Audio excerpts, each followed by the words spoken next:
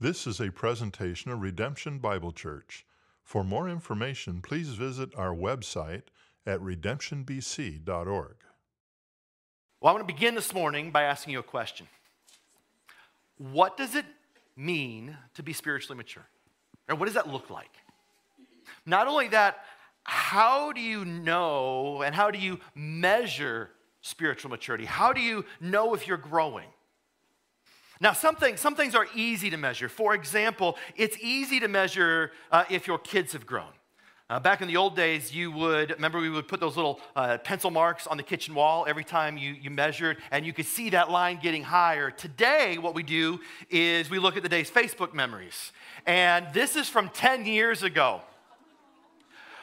That's Ethan and Sean. Now, you can tell that they have grown in 10 years. Sean no longer has glasses, and I promise you his watercolor has improved significantly.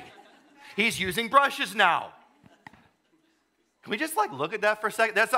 Is that monkey or banana in the background? What do you think? That's monkey? Okay, you see monkey in the background? Kind of like hiding out in the shadows in the back of the kitchen. Forever ago. It's easy to tell. It's easy to measure if you've grown as a runner. You just have to look at your times. They're getting faster. It's easy to measure if you've grown a social media platform. It's gotten bigger. Your following's gotten bigger. It's easy to measure if you've grown a business. You look at the stock price. It's gotten to be worth more. But it's not so easy to measure if you've grown spiritually. In part because I think we misunderstand what spiritual maturity is. And so we end up measuring our growth the way the rest of the world does. We find numbers that are easy to measure. And we measure things like climbing higher, going faster, getting bigger, and adding more.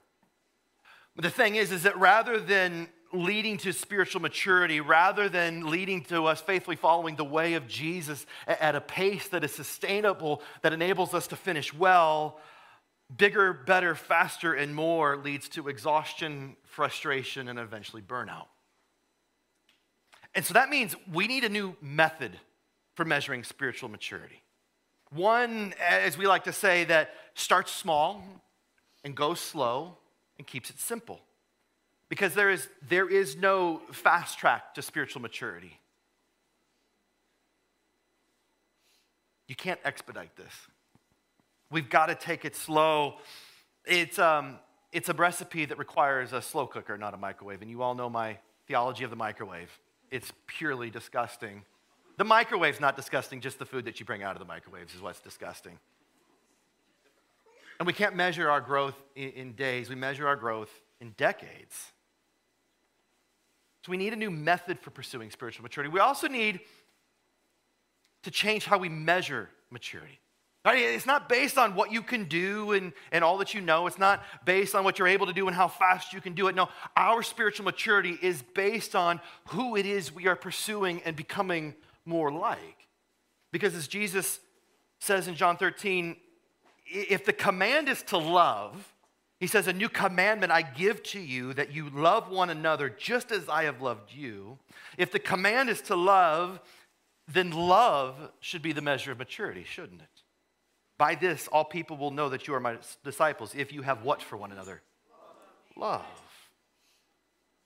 And so we're going to begin this new year looking at this new measure of maturity, of our living out the great commandment of loving God and loving others, loving all others, loving one another, loving our neighbors that God has put in our lives, and even loving our enemies. But when it comes to loving God, and loving God with all of our heart and all of our soul and all of our mind, two things come to mind. One is a greater desire to be with God. Right, thirsting for his presence, as we're going to see this morning in Psalm 63. And the other is it a greater desire to hear from God, to know him, hungering for his word, as we're going to see next week in Deuteronomy 8. Psalm 63 is one of the many psalms attributed to King David, as the opening line says, a psalm written about his time in the wilderness of Judah. Now, David, he wasn't out on a camping trip. He wasn't out on some sort of spiritual retreat. No, he was on the run. He was running for his life, and he was forced into hiding either by King Saul, who wanted to kill this young, anointed future king, a story that we read about at the end of 1 Samuel, or on the run from his son Absalom, who wanted to kill his father and take the throne for himself, a story that we read about in the middle of 2 Samuel. Like this was a real-life Game of Thrones story that was playing out. And God willing, you probably won't find yourself on the run or in hiding, at least I hope. And you're not going to find yourself lost in the physical wilderness of suburban Chicagoland. It's not going to happen. 10 minutes in any direction, and you're going to come across at least one Walgreens and 5 mattress stores. Okay? You're going to be okay. But I think we've all found ourselves in another kind of wilderness of sorts. I think we've all found ourselves in a relational wilderness at times, feeling lost and alone, abandoned and isolated, thinking everyone's out to get you and nobody's on your side, right? Thinking that everybody's turned on you and nobody's got your back. I think we found ourselves in an emotional wilderness at times, feeling empty and defeated. You've cried all the tears there are to cry, and there's nothing left. You feel numb inside, wondering what the point is anymore. Feeling like nothing's ever going to change. It's never going to get any better. But I think we've also found ourselves at times in a spiritual wilderness, right? Feeling both of those things only in relation to God. Feeling a relational distance from God. He feels so far away you can no longer feel his presence. He sounds so silent you can no longer hear his voice, and you begin to wonder if maybe God's given up on you, if God's left you, if God's abandoned you. We feel that relational distance, but we also feel that emotional distance from God at times, leaving your faith stale and dry, leaving you feeling numb and even dead inside. And when you reach that point, you just don't care anymore. You're ready to give up because it feels like God's given up. And one of the many signs that you've arrived in that wilderness is that this is the last place you want to be, and we are the last people you want to be with.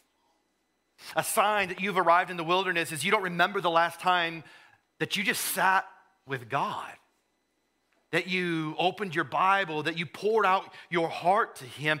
And the thing is that only further isolates you in the wilderness. God feeling even more distant, God sounding even more silent.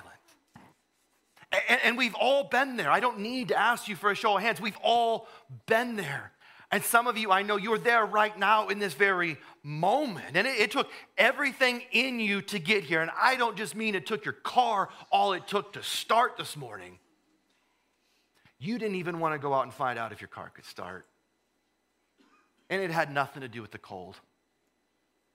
If it was 75 degrees, you wouldn't have wanted to be here, but you're here.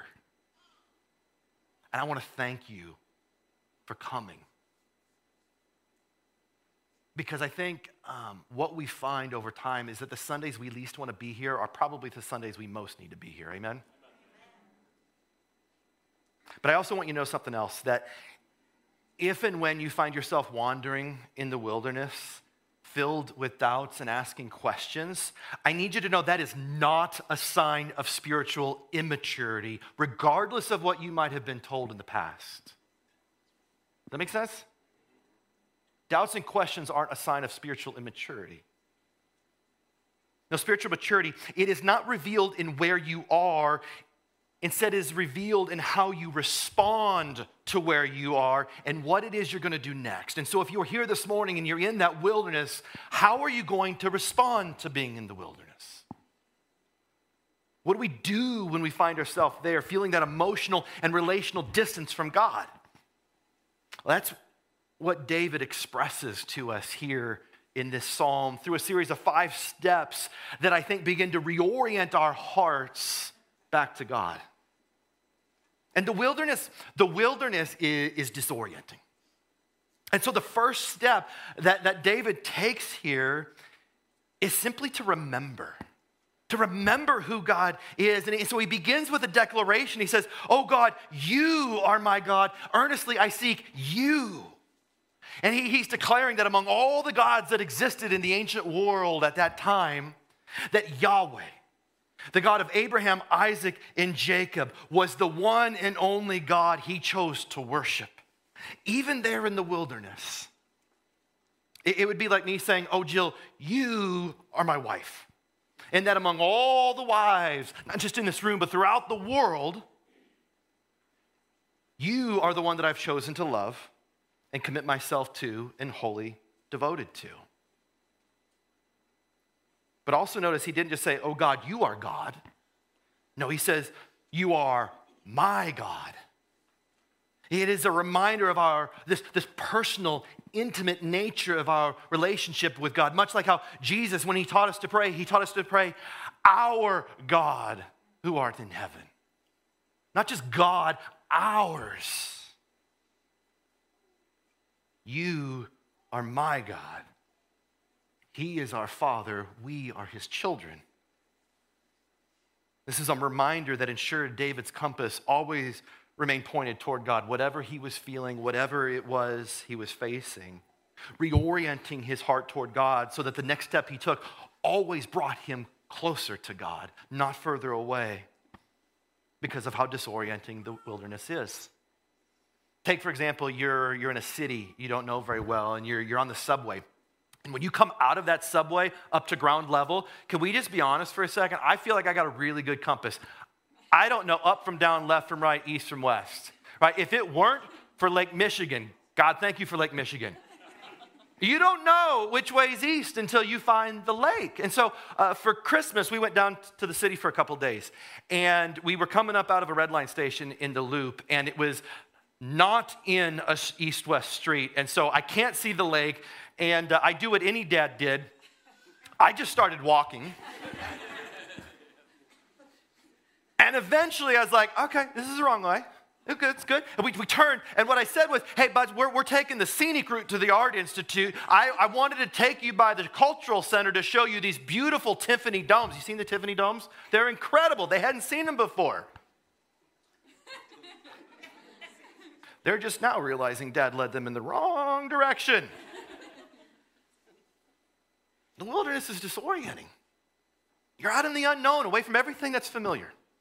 You are out of your comfort zone, away from your normal rhythms. You're out of your community, away from others. And when you don't know where to turn, so often we stand there frozen, don't we? Afraid of taking a step, afraid of going in the wrong direction. And that's why we begin with this first step of a reminder of where it is we are headed, reorienting our hearts toward God, saying, earnestly, I seek you. I want to be with you. I want to be nearer to you. So that regardless of where you are, that next step you take draws you closer to God. And as we remember where it is we're headed, we need to recognize why it is we're headed there. Recognizing this longing that exists within us, this thirst that we're trying to quench. David, he goes on to write, he says, my soul thirsts for you. My flesh faints for you as in a dry and weary land where there is no water. That dry and weary land, let's try that again. This dry and weary land where there is no water is known as Arizona. Jill and I, we lived there for a few years after college, and one thing we learned is that you don't ever leave the house without taking water. Regardless of where you're going, regardless of how long you're going, you take water. I can only imagine today in Arizona, people are hauling around their 128-ounce Big Gulp Stanley in a cart behind them wherever they go somewhere. But the thing is, you don't just take the water, you've got to drink the water. If you come home and you're saying your 128 ounces is still full of water, it did you no good. Because here's the thing, you're going to get thirsty. And if you don't recognize that thirst before your body does, what you come to find out is that it's almost already too late. If you're thirsty, it's too late. And we need to recognize that thirst that exists within us. That longing that we have for things like love and acceptance and approval. And the thing is, the longer that we're away from God, the longer we remain not just in the wilderness, but lost in the wilderness, the more that thirst grows. And if we fail to recognize that thirst on our own, eventually it consumes us. We are driven by it, to the point that we'll end up we turn to the first well that we can find, whatever is most convenient, drawing whatever contaminated water it contains, no matter the consequences, all in hopes that will quench your thirst. But what Jesus said to the woman that he sat by at the well in John 4 is that everyone who drinks of that water, you're going to be thirsty again. You might as well have been drinking salt water.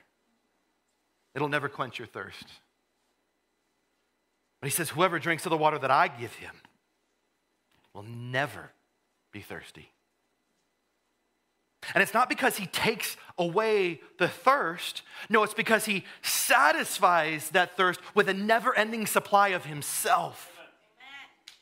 Donald Whitney, in his book, 10 Questions to Diagnose Your Spiritual Health, it's the book that kind of inspired this 5-week series that we're in. He writes, God initiates spiritual thirst in order to satisfy it. He goes on to say, God creates a thirst for himself so that he can satisfy it with himself.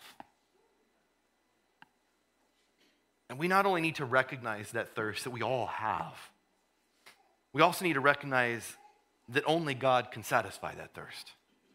Only God can satisfy those longings that we have. It is a thirst given to us by him in order to be filled by him and only him. Now that we've remembered, reorienting ourselves to where it is that we're headed, and we've recognized why it is we're headed in that direction, the third step David offers here is to reflect. As he reflects on who it is he's headed towards. So he says in verse 2, he writes, so I have looked upon you, I've looked upon God in the sanctuary. And he's not reflecting here on something he had seen in the past with his eyes. No, he's referring to something he had seen in his mind there in the wilderness. He's using a Hebrew word here, looking that refers to something more along the lines of a prophetic vision. And he says, he writes, beholding your power and glory. And so we reflect on God's power. Power that causes us to stand in awe of God. Power David saw when Israel marched into battle, led by the priest carrying the Ark of the Covenant, the power of God going before him, power that gives us hope. Knowing that the one who spoke all of creation into existence simply by the power of his words goes before us, leading us out of the wilderness. We reflect on his power and we reflect on God's glory. Glory that causes us to fall on our knees before God. Glory that resided on the top of the Ark of the Covenant as it resided in the sanctuary, in the tabernacle. Glory that gives us hope, knowing that one day, even in the midst of the wilderness, we will again kneel in the presence of his glory. Knowing where we're headed, knowing why we're headed in that direction, knowing who it is we're headed toward, the fourth step now is to respond. Respond by taking a step out of the wilderness and a step towards God. And David says, because your steadfast love is better than life, this is how I will respond. With a series of 6 sayings, saying, here is what I will do in order to pursue you, God, in the wilderness. And he's showing us how to respond to God's love. Love that calls out to us in the wilderness. Love that draws us near to him. Love that has chosen us as his own. As George said last week, God loves us because he loves us. God actively loves us because he loves us. I'll add one more, because he himself is love. That is who he is. And so when we find ourselves wandering the wilderness, here's how we should respond to God's love. First, we respond to God's love by worshiping God. Surprise, huh? We respond to God's love by worshiping God, worshiping with the entirety of our being. We worship with the words that we sing. He says, my lips will praise you. Yeah, we worship with the entirety of our lives. He says, I will bless you as long as I live. We worship with our bodies, with our hands, with our arms, saying, in your name I will lift up my hands. And we take this step each and every Sunday when we gather together as God's people here in his presence, singing to God, praying to God, hearing to God, responding to God. And I want to repeat what I said earlier this morning. The Sundays when you least want to be here are the Sundays you probably most need to be here. Because those are the Sundays when we find ourselves wandering in the wilderness. Those are the Sundays when we most need to take this step to be in the presence of God and his people. And that's true even if you have nothing to offer other than your physical presence. That is true even if you cannot stand and sing. There's a reason we say stand as you are able. And that's true even if your worship is simply lifting your weary hands as high as you can lift them. Maybe with tears running down your eyes, it's okay. We respond by worshiping God. Second, we respond by finding contentment in God. Not only contentment in his presence, but contentment in his provision. He says in verse 5, my soul will be satisfied as with fat, rich food. I can only imagine he's talking about bacon. But that contentment that he feels, it leads to gratitude. He says, and my mouth filled with bacon will praise you with joyful lips. But here's the thing. You're never going to take this step as long as your focus remains on what you don't have. That frustration you feel thinking that God has withheld something from you, something you think you have earned, something you feel you deserve, it will trap you and it will tie you down. But when you learn to be content with what God has blessed you with, however much or however little that is, you are free. We worship God, we find contentment in God, and we respond to God's love by simply being with God. Spending time with him, thinking of him. The NIV, it translates verse 6 saying, on my bed I remember you.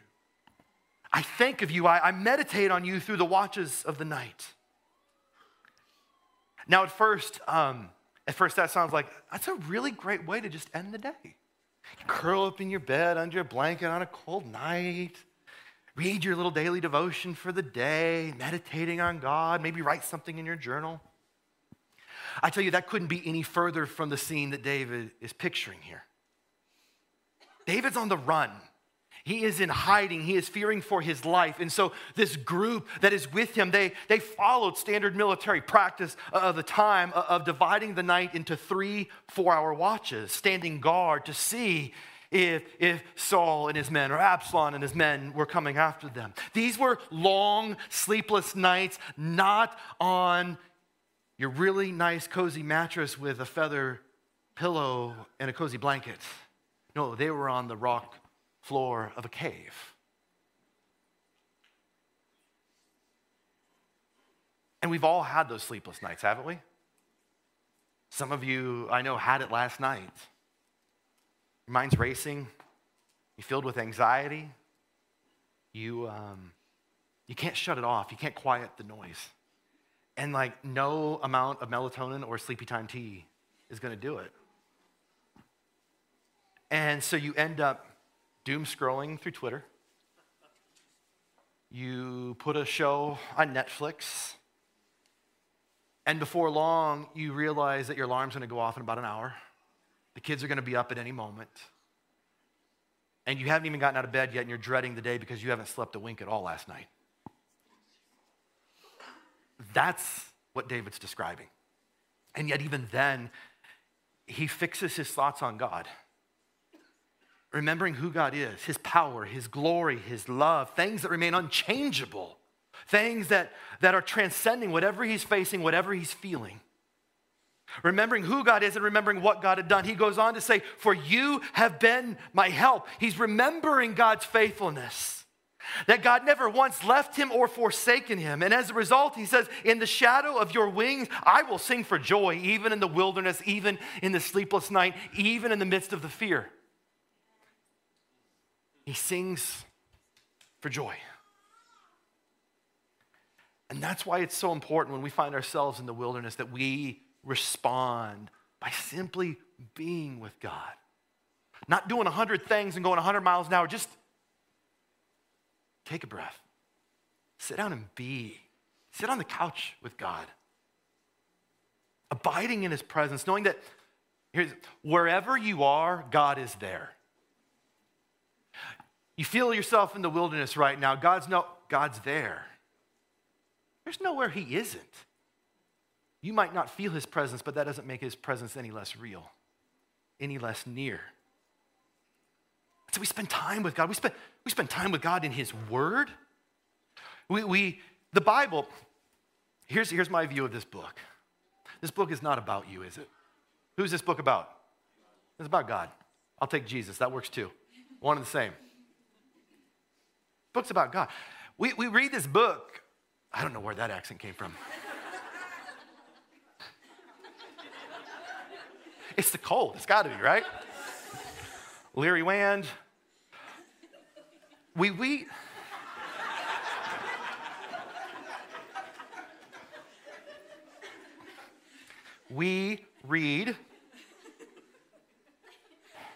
this book to remember who God is, to remember his power and glory and his love for us as his children. We read this book to remember what it is God has done, to remember his past faithfulness. And we read this book to be reminded of God's future faithfulness, of all that is that he has promised to do, that he will never leave you or forsake you. So we don't read this book to just memorize verses.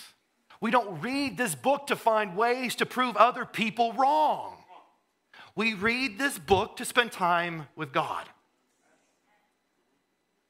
Spend time with him. We also spend time with God in prayer. And we've been given a very narrow definition of prayer, and so I want to expand that definition a bit. Prayer is what David Benner refers to in his book, Opening to God, not simply as the words that we offer when we speak to God, but an opening of ourselves to God. Being with him. Sometimes we're talking, sometimes we're listening, sometimes we're just being. And as we respond, as we take these steps, one step at a time, one foot in front of the other, what we come to see here is that our trust in God grows. Trusting in God, David says, my soul clings to you, never letting go. The NET translates this, my soul pursues you with this sense of determination, trusting in God's leading, trusting in God's protection, knowing, David says, that your right hand upholds me. It wasn't me, it was you the whole time, God. Knowing God is there in the wilderness with you, amen? God's got you. God loves you. He has not abandoned you. And as we begin to step out of the wilderness, the fifth step David gives here in this psalm is that we rejoice. We rejoice not only in who God is and what he has done, but all that he has promised to do. David, he writes in verse 9, he says, but those who seek to destroy my life, those that he is running from and hiding from, they shall go down into the depths of the earth where the dead lie. They shall be given over to the power of the sword, defeated by God, and they shall be a portion for jackals, their bodies left on the battlefield to be devoured by scavengers. Okay. Every so often, David's got a psalm where there's a couple lines toward the end that make you go, these are they. Hear me out. David's not rejoicing in the death of his enemies. He's not rejoicing in the demise of his enemies. You know why? When we read the entirety of this book, what I know we see, death is not something we celebrate or rejoice in, is it? Death is something we grieve and that we mourn. And it does not matter whose death it is. the death of a loved one, or the execution of a convicted felon at the hand of the state. We grieve and we mourn. We do not celebrate. The death of a homeless person you never knew, or the loss of a life before it ever took its first breath. We grieve and we mourn as followers of Jesus. Amen? We do not celebrate death because we view all life as sacred. Each human being created in the image of God, even the ones who took others created in the image of God. We know that each human is known by God. The hairs, however many left, are counted and numbered, known by name. And so David, either as the anointed future king or the current king, he's not rejoicing in the death of his enemies. What does he say? Who's he rejoicing in? He's rejoicing in God. And he says, all who swear by God shall join in rejoicing God with him. For the mouths of the liars, those who speak against God, they will be stopped, they will be defeated. What David is rejoicing in is in a future victory as though it has already happened, knowing that this time in the wilderness, it will not last. No, he's rejoicing in knowing that God wins. He knows how the story ends. He rejoices in knowing that God's justice will be carried out, righting every wrong, restoring all that is broken, renewing all that has faded. And we join David in rejoicing. It's that hope of what lies ahead, of a kingdom that has arrived already but not yet in full, of a king who reigns and will come again that we rejoice in. It fills us with a joy that overflows in rejoicing. We can't help but rejoice. Rejoicing in a God who is present with us in the wilderness. He has not for 1 second left us. A God who is faithful to lead us out of the wilderness. Not for a moment has he forsaken us. Amen? Thanks for listening. For more audio content and information about redemption, please visit our website at redemptionbc.org.